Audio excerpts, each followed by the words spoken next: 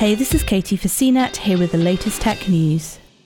New York City will require proof of vaccination against COVID-19 for people taking part in indoor activities, such as going to restaurants, gyms, and theatres.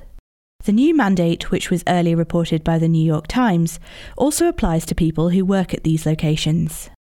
Mayor Bill de Blasio announced the policy during a press conference on Tuesday, noting that it's all about vaccinations. The programme is being called the Key to NYC Pass. It will launch later in August and enforcement will begin in mid-September.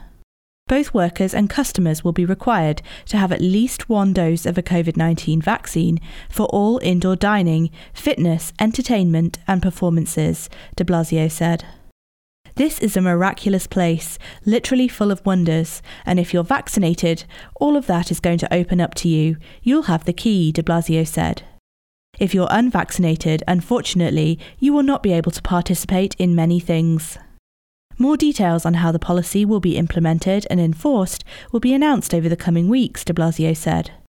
He noted that people will be able to confirm their vaccination status by showing a COVID-19 vaccination card, the NYC COVID Safe app, or the Excelsior Pass app.